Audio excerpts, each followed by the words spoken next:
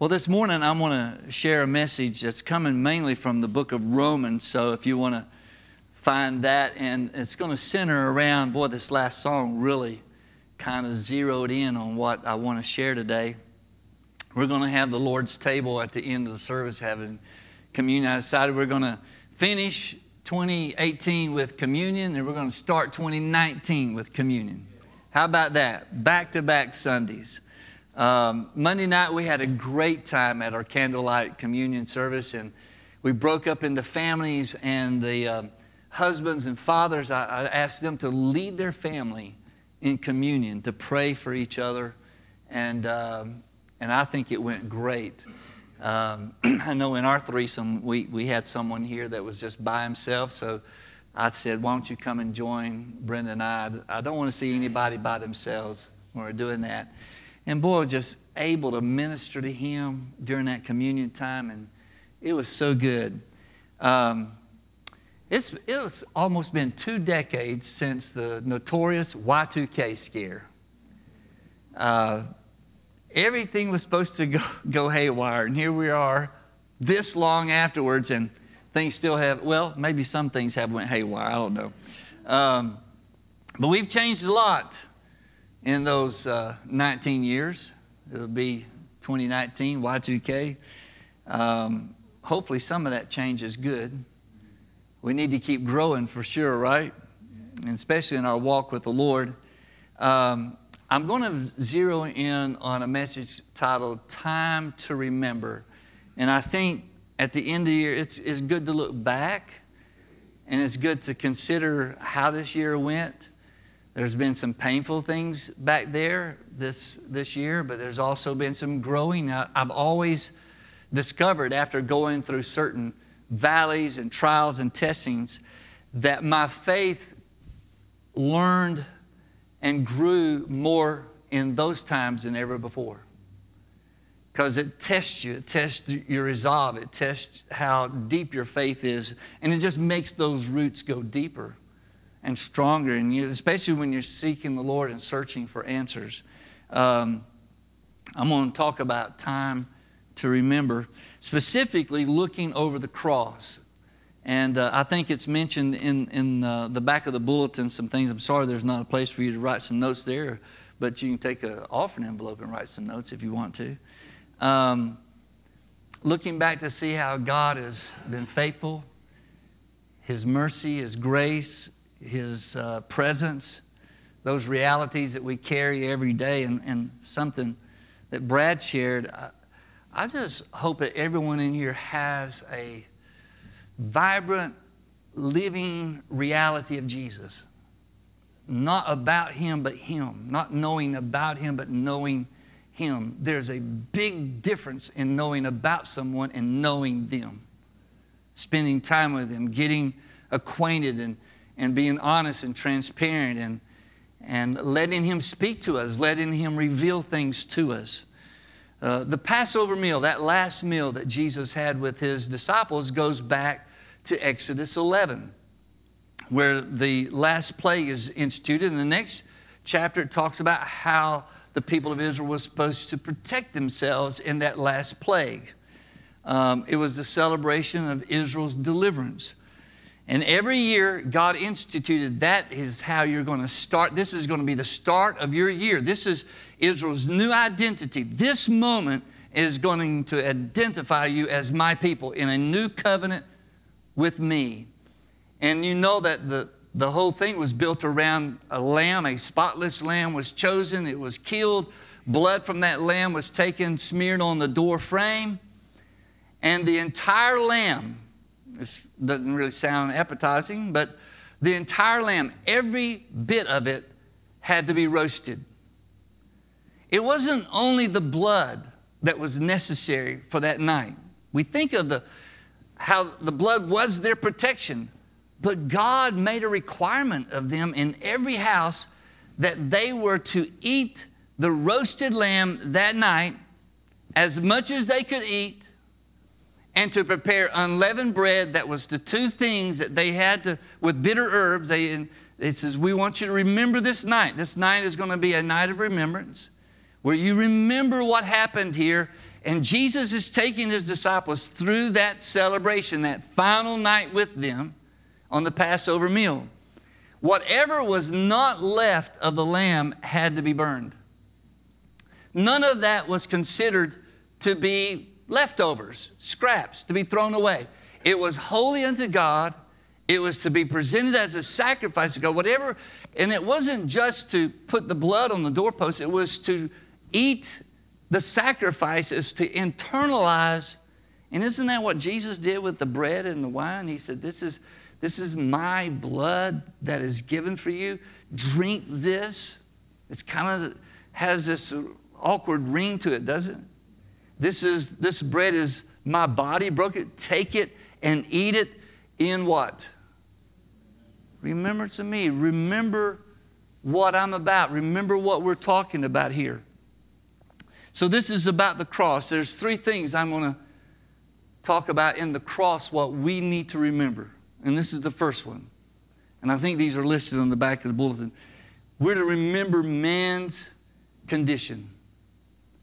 You think about how cruel and awful the cross was.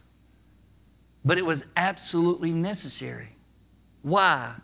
Is because of man's sin. If there's anything that shows us how awful sin is, it's the cross.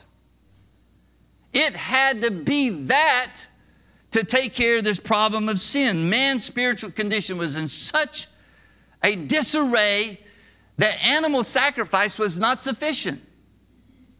No matter how many animals they sacrificed, it would never take care of the real problem, the real solution, and that was the sin problem.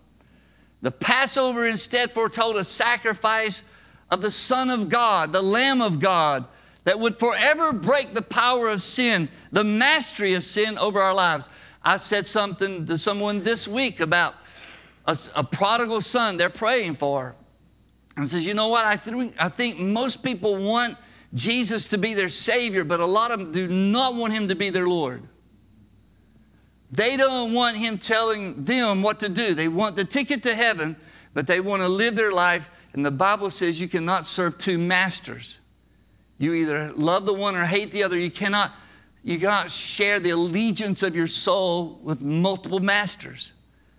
And this is what God was telling them in the Passover. There's coming a sacrifice that commands your life, that absorbs your life. Did God accept the Passover offerings they had? Yes, but they were never able to settle the issue permanently. Hebrews tells us this. This is in Hebrews 10:4. And I'll jump around a little bit, but mostly the passages are going to come from Romans. He writes in Hebrews, it is impossible for the blood of bulls and goats to take away sins. It was impossible. So how did that work? How did animal sacrifices work to bring people into a right relationship with God? It was not the sacrifice itself. It was the faith behind the sacrifice. It was them looking to repent to God. And part of their repentance was willing to do what God told them to do. And they were justified not by the animal sacrifice, but by their faith in what was going on there. But if you read further in Hebrews 10, listen to this. This is verse 5. Therefore, when Christ came into the world, remember the leading statement there, it is impossible for the blood of bulls and goats to take away sin. Therefore, based on that, when Christ came into the world, He said, sacrifice and offering you did not desire, but a body you prepared for me. It's the body of Jesus that was to be the ultimate sacrifice. With burnt offerings and sin offerings, you were not pleased. Then I said, here I am. It is written about me in the scroll. I have come to do your will, my God. First, He said, sacrifices and offerings. This is verse 8 in Hebrews 10, if you're following along.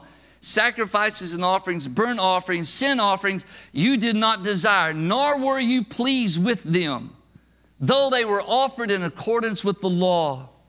Then He said, here I am. I have come to do your will. He sets aside the first to establish the second. And by that will, we have been made holy. Listen to this. We've been made holy through the sacrifice of the body of Jesus Christ once for all. It was his life being poured out. You know, we tend to gauge sin in degrees, right? That's bad. That's really bad. Well, that's not so bad. That's just, I just fibbed a little bit. That's a white lie. It's kind of like we gauge how bad sin is. And God looks at sin the same way. It's all bad. And it so contaminated us that it required the life of Christ, the Son of God. If we were to take our best efforts at being as good as we could be and put it in front of the holiness of God, the Bible says it would look like filthy rags.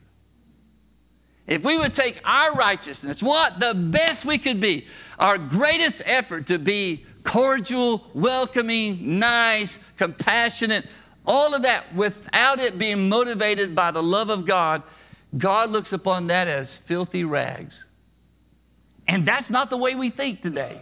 That's not the way people think. The image that we have in front of people and the image that people want to convey almost builds up this desire to, like, I need to be the best person I can be so that I can come across the best I can be. And that's all right if you're a salesperson and you need to do that. But we can't sell ourselves to God.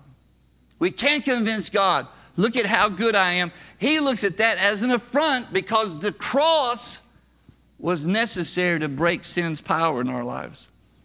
Here's the second thing. Just remember this. The cross reminds us of how awful sin really is. The second thing is this. We need to remember God's character. It reflects the character of God. What do I mean by that?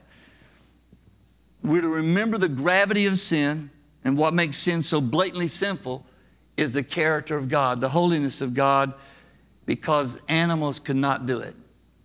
Whatever the law required, the law could not do it. The law, and even the book of Romans talks about the law could not save us. Neither could it save Abraham because he lived way before the law. And yet he became the father of faith. How? Because he trusted God. He trusted in the promise of God. Would you say God is love? Would you say love is the character of God? Absolutely. For God so loved us, this broken world, our sinful world, our sins. God so loved us in our sinful state that he gave his only begotten Son.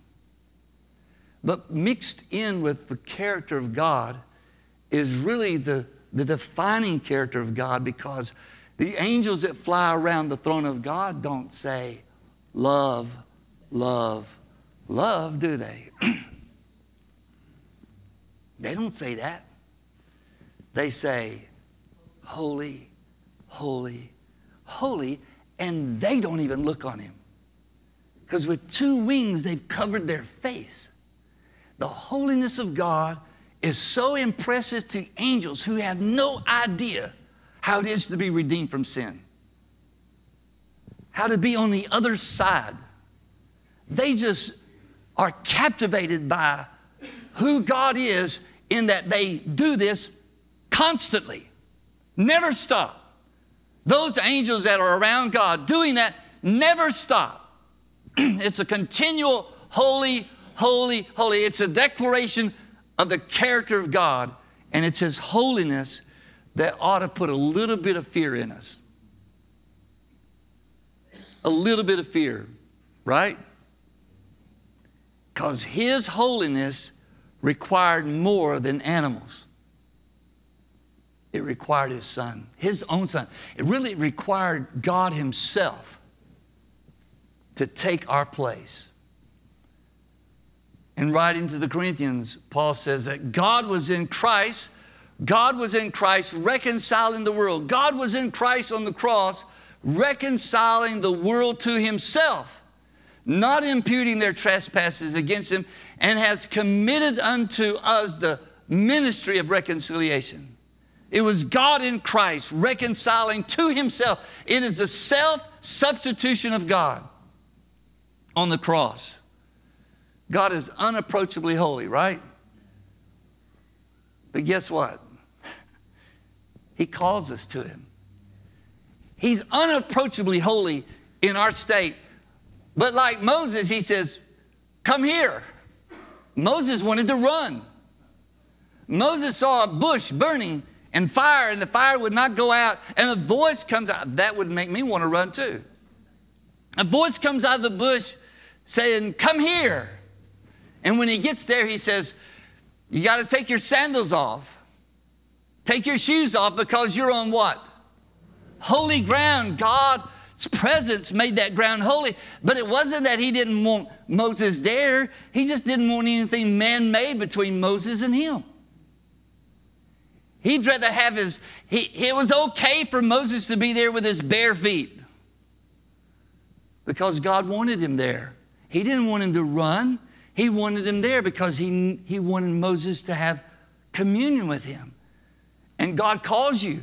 He calls me. He calls us every day. We might not hear that call, but he's calling us all the time to come to him, to reach for him because he's reaching for us. The cross is that invitation to come to God. And as Brad said, if there's anyone here that you're not sure where you're at or what's going on in your life or how close, is your faith genuine? Is your faith real? All these questions that we may go through, he beckons you to come to him this morning. To come to him and lay those questions at his feet and ask him to wash away all your doubts and fears and wash away your complacency and wash away everything that seems to come between you and God, even your own belief. Rosaria Butterfield said the Lord had to save her from her unbelief before he could save her from her lesbianism. And it has become one of the most powerful evangelical forces to voice the hope of those who have those kind of attractions that God can set you free. But she said, I had to be delivered from unbelief before I could be delivered from that sin. Isn't that amazing? And I think that's probably a characterization of a lot of people. What stands between us and God many times? It's our doubts. It's probably not sin.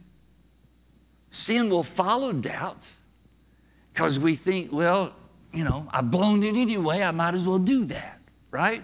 That sometimes is the logic.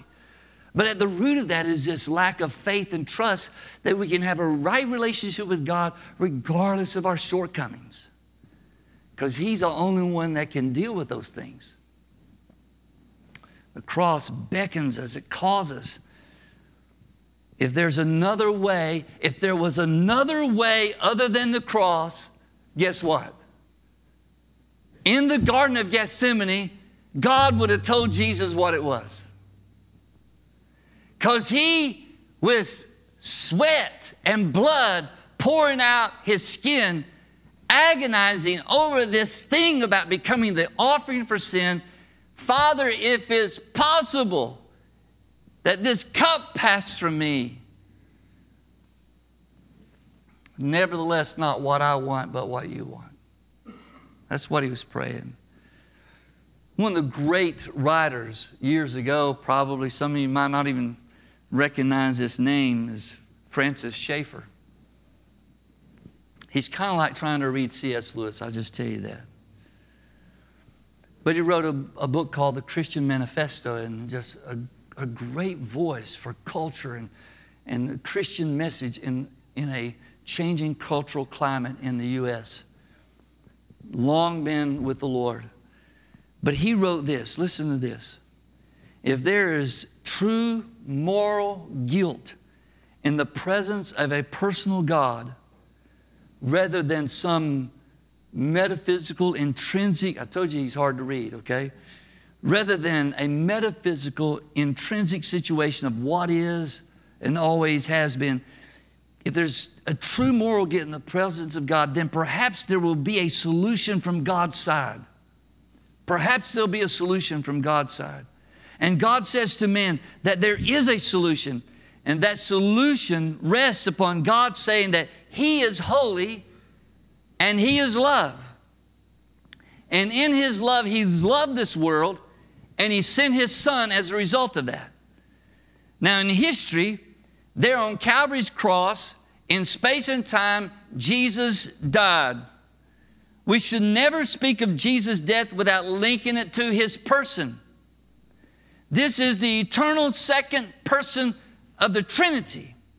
When He died, with the division that man has caused by his revolt, now carried into the Trinity itself, there in expiation, in propitiation and substitution, the true moral guilt is met by the infinite value of Jesus when He said, "It is finished." Tetelestai. It is one word in the original language. It means it's finished and it will remain forever finished. It was His declaration that the solution had been settled about sin. Sin has no power over those who trust in the cross. It is a lie of the enemy for people to say, "Well, I was just born that way." Well, you might have been born that way after Adam's nature, but if you're born again, you should be different. And you will be different. Paul wrote a marvelous explanation of this in Romans 3. And I brought this book up here with me, and I was showing it Paul before coming out. Ravi Zacharias says this is the greatest book that he's ever read on the cross of Christ. That's a pretty good, endorsement, isn't it? John R.W. Stott, pastored in London. Can anything good come from London? Yes, there can be something good come from London. But a great scholar examined every nuance about the cross. And I got pages bent over here I could probably keep you for a while. Just reading some of the observations of that moment of Jesus expiring on the cross and His body going in limp, and He really died.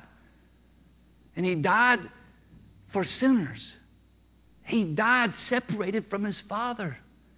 He took the place of broken people. He became that in that moment when He said, "It is finished." Paul wrote it like this. We memorized this in Royal Rangers. We did in leadership training classes. For all have sinned, Romans 3:23, right? For all have sinned and what? Fallen short of what? The glory of God. And that's the state of man, right? Listen to the exact words that follow that in Romans 3. I'll read again. For all have sinned, fallen short of the glory of God, and are justified freely by His grace. Boy, that changes that statement, doesn't it? Everybody has sinned and fallen short of the glory of God, but we're justified freely by His grace through redemption that came by Christ Jesus. God presented Him as a sacrifice of atonement through faith in His blood. He did this to demonstrate His justice. God's absolute justice is what the cross is all about. God cannot wink at sin. He cannot excuse sin. It has to be paid for, and His justice required a lasting payment, an enduring solution to it. Because in His forbearance He had left the sins committed beforehand unpunished. He did it to demonstrate His justice at the present time, so as to be just and the one who justifies those who have faith in Jesus. There's more in that statement that I could possibly try to explain to you. And if you want something to write down for a resolution for 2019, besides losing weight and exercising better, why don't you write this one down? Read the entire book of Romans at least once a month for 2019. Because I guarantee you, no matter how many times you read Romans 3 or Romans 4 or Romans 5 or 6 or 7 or 8, we will never exhaust what's in those sentences. We will never squeeze out the magnitude of what Paul is conveying to those people in Rome. And this brings me to the last point. It's to remember faith's role. The cross is to tell us that it's there for us to believe in and to trust in, and that's how it works. I think it says in Hebrews that without faith it's impossible to please God. Faith is absolutely necessary. People can say, I believe that Jesus exists. I can believe that God exists.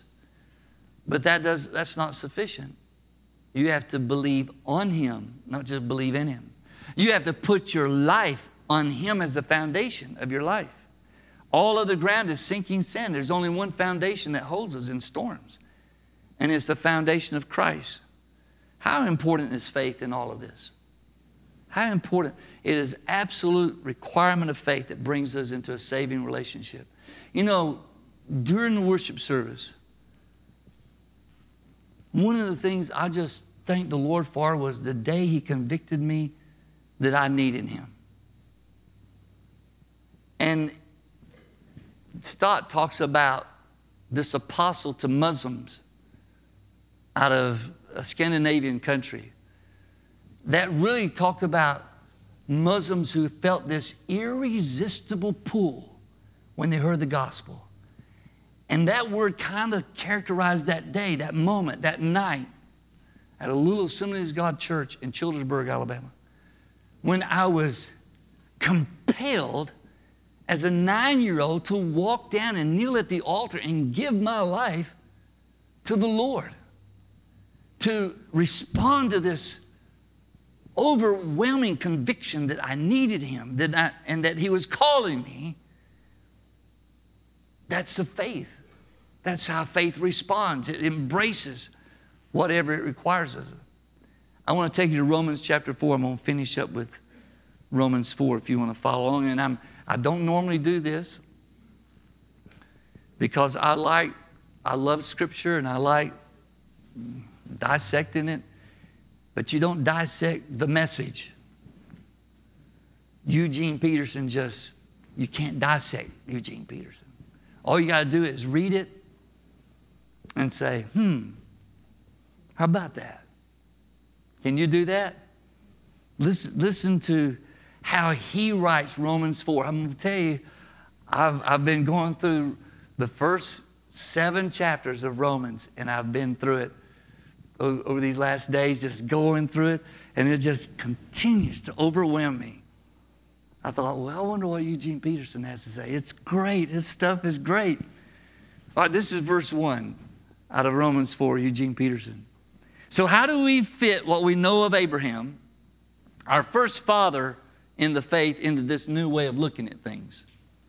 If Abraham, by what he did for God, got God to approve him, he could certainly have taken credit for it. But the story we're given is a God story, not an Abraham story.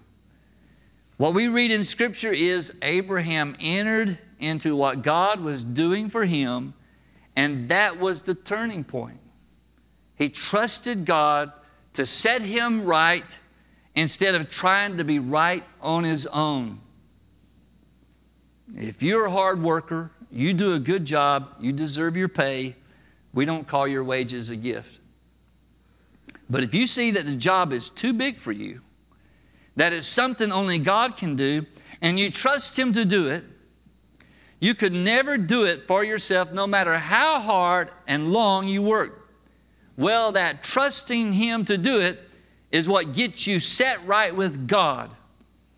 By God, sheer gift. David confirms this way of looking at it, saying that the one who trusts God to do the putting everything right without insisting on having a say in it is one fortunate man.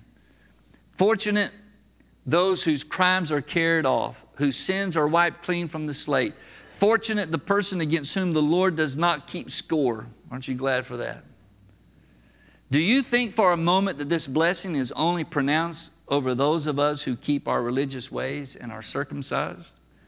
Or do you think it possible that the blessing could be given to those who've never heard of our ways, who were never brought up in the disciplines of God? We all agree, don't we, that it was by embracing what God did for him that Abraham was declared fit before God. It was his faith. Abraham was justified by faith, not merely believing that God was telling him the truth, but by putting his trust in what God was telling him. If you continue in Romans 4-13, that famous promise God gave Abraham, that he and his children would possess the earth, was not given because of something Abraham did or would do. It was based on God's decision to put everything together for him, which Abraham then entered when he believed. If those who get what God gives them only get it by doing everything they're told to do and filling out all the right forms and signed, that eliminates personal trust completely and turns the promise into an ironclad contract. That's not a holy promise. That's a business deal. A contract drawn up by a hard-nosed lawyer with plenty of fine print only makes sure you will never be able to collect. But if there is no contract in the first place, simply a promise, and God's promise at that, you can't break that. This is why the fulfillment of God's promise depends entirely on trusting God in His way and then in simply embracing Him in what He does. God's promise arrives as pure gift. That's the only way everyone can be sure to get in on it. Those who keep the religious traditions and those who have never heard of them. For Abraham is father of us all. He is not our racial father. That's reading the story backwards. He is our faith father. We call Abraham father, not because he got God's attention by living as a saint, but because God made something out of Abraham when he was a nobody. Isn't that what we've read in Scripture? God saying to Abraham, I set you up as father of many peoples. Abraham was first named father and then became a father because he dared to trust God to do only what God could do. Raise the dead to life. A word makes something out of nothing. When everything was hopeless, Abraham believed anyway, deciding to live not on the basis of what he could see and what he couldn't do, but on what God said he would do. And so he was made father of a multitude of people. God himself said to him, you're going to have a big family, Abraham. Abraham didn't focus on his own impotence or say it's hopeless. This 100-year-old body could never father a child. Nor did he survey Sarah's decades of infertility and give up. He didn't tiptoe around God's promise, asking cautious, skeptical questions. He plunged into the promise and came up strong, ready for God, sure that God would make good on what he had said. That's why it said Abraham was declared fit before God by trusting God to set him right. And it's just not Abraham. I love these last two verses in Romans 4. It is also us. That promise also applies to us. This is what Paul is saying.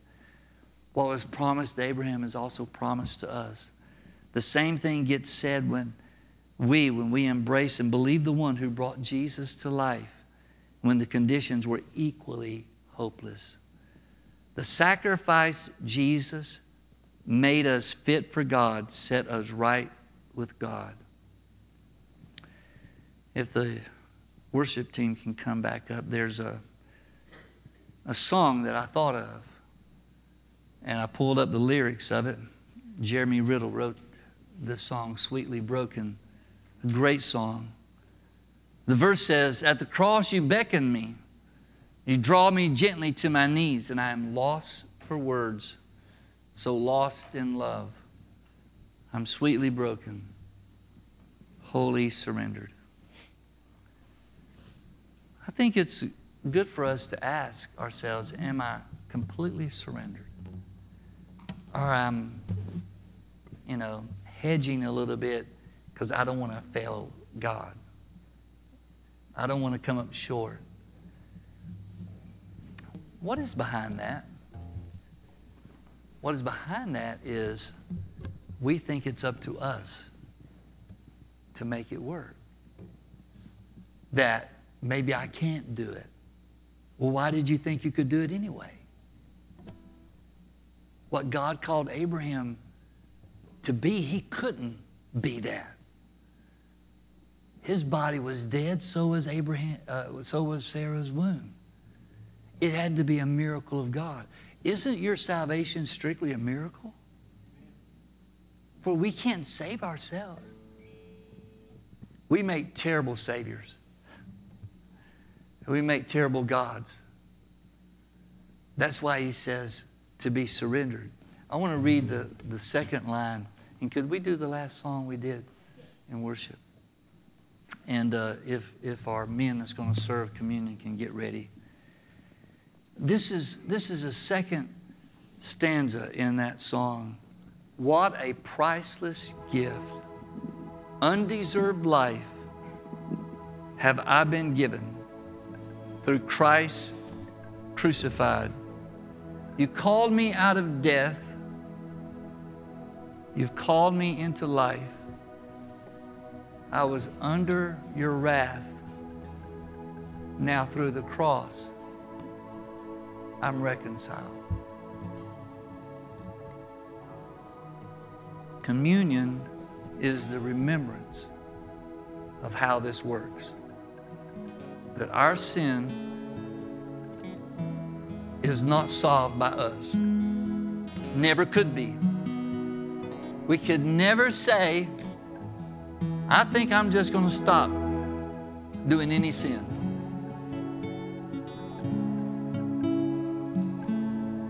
Well, that won't last long. Especially if you go driving on McFarland Boulevard. And you don't have to teach little ones how to be a descendant of Adam. Because throwing food and screaming and hollering and saying mine when they can say mine, it just comes natural. And we tend to make ourselves the focus. It takes the power of God to change that focus, does it not? So I want you to stand with me this morning.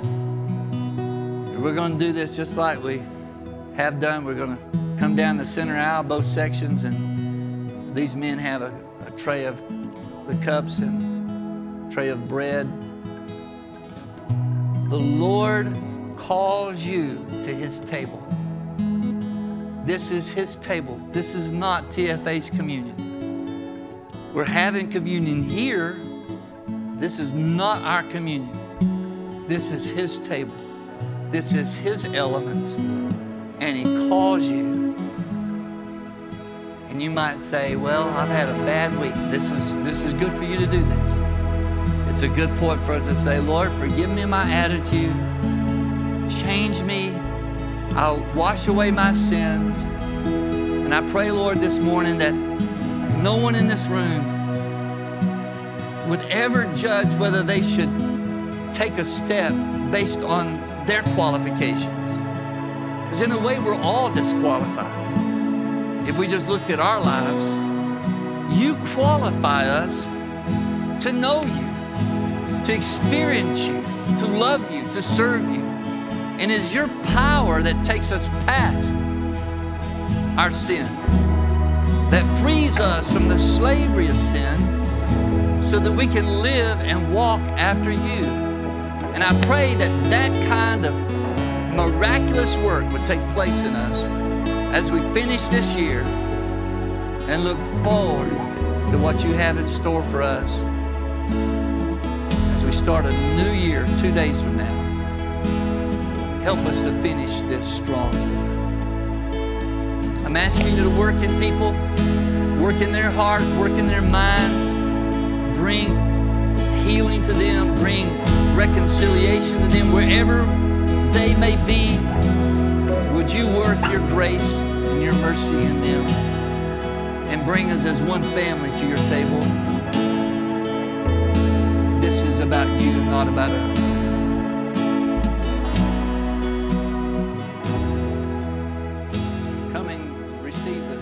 some bread.